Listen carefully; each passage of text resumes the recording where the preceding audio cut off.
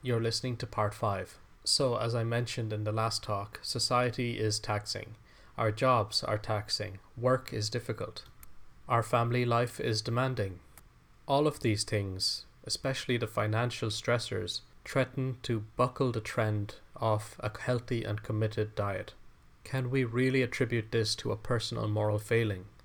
It cannot be the case when multiple studies positively correlate full-time employment with poor family food environment.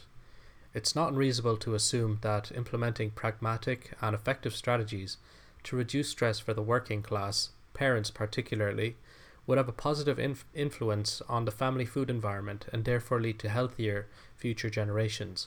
No doubt, obesity is a chronic and prevalent problem in the USA.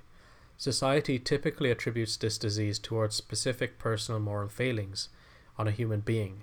This often and universal persistent belief is self-destructive because it disregards the true issues that reflect the greater problem with society itself, matters that are current socio-economic, educational, traditional, and stress-related. All these things I've mentioned. Rather than attribute the problem of obesity solely towards one's own personal failing at health, and even sweep the rest under the carpet, it's time to see the picture for what it really is, and now consider solutions that would decrease this large and prevalent problem on a national scale.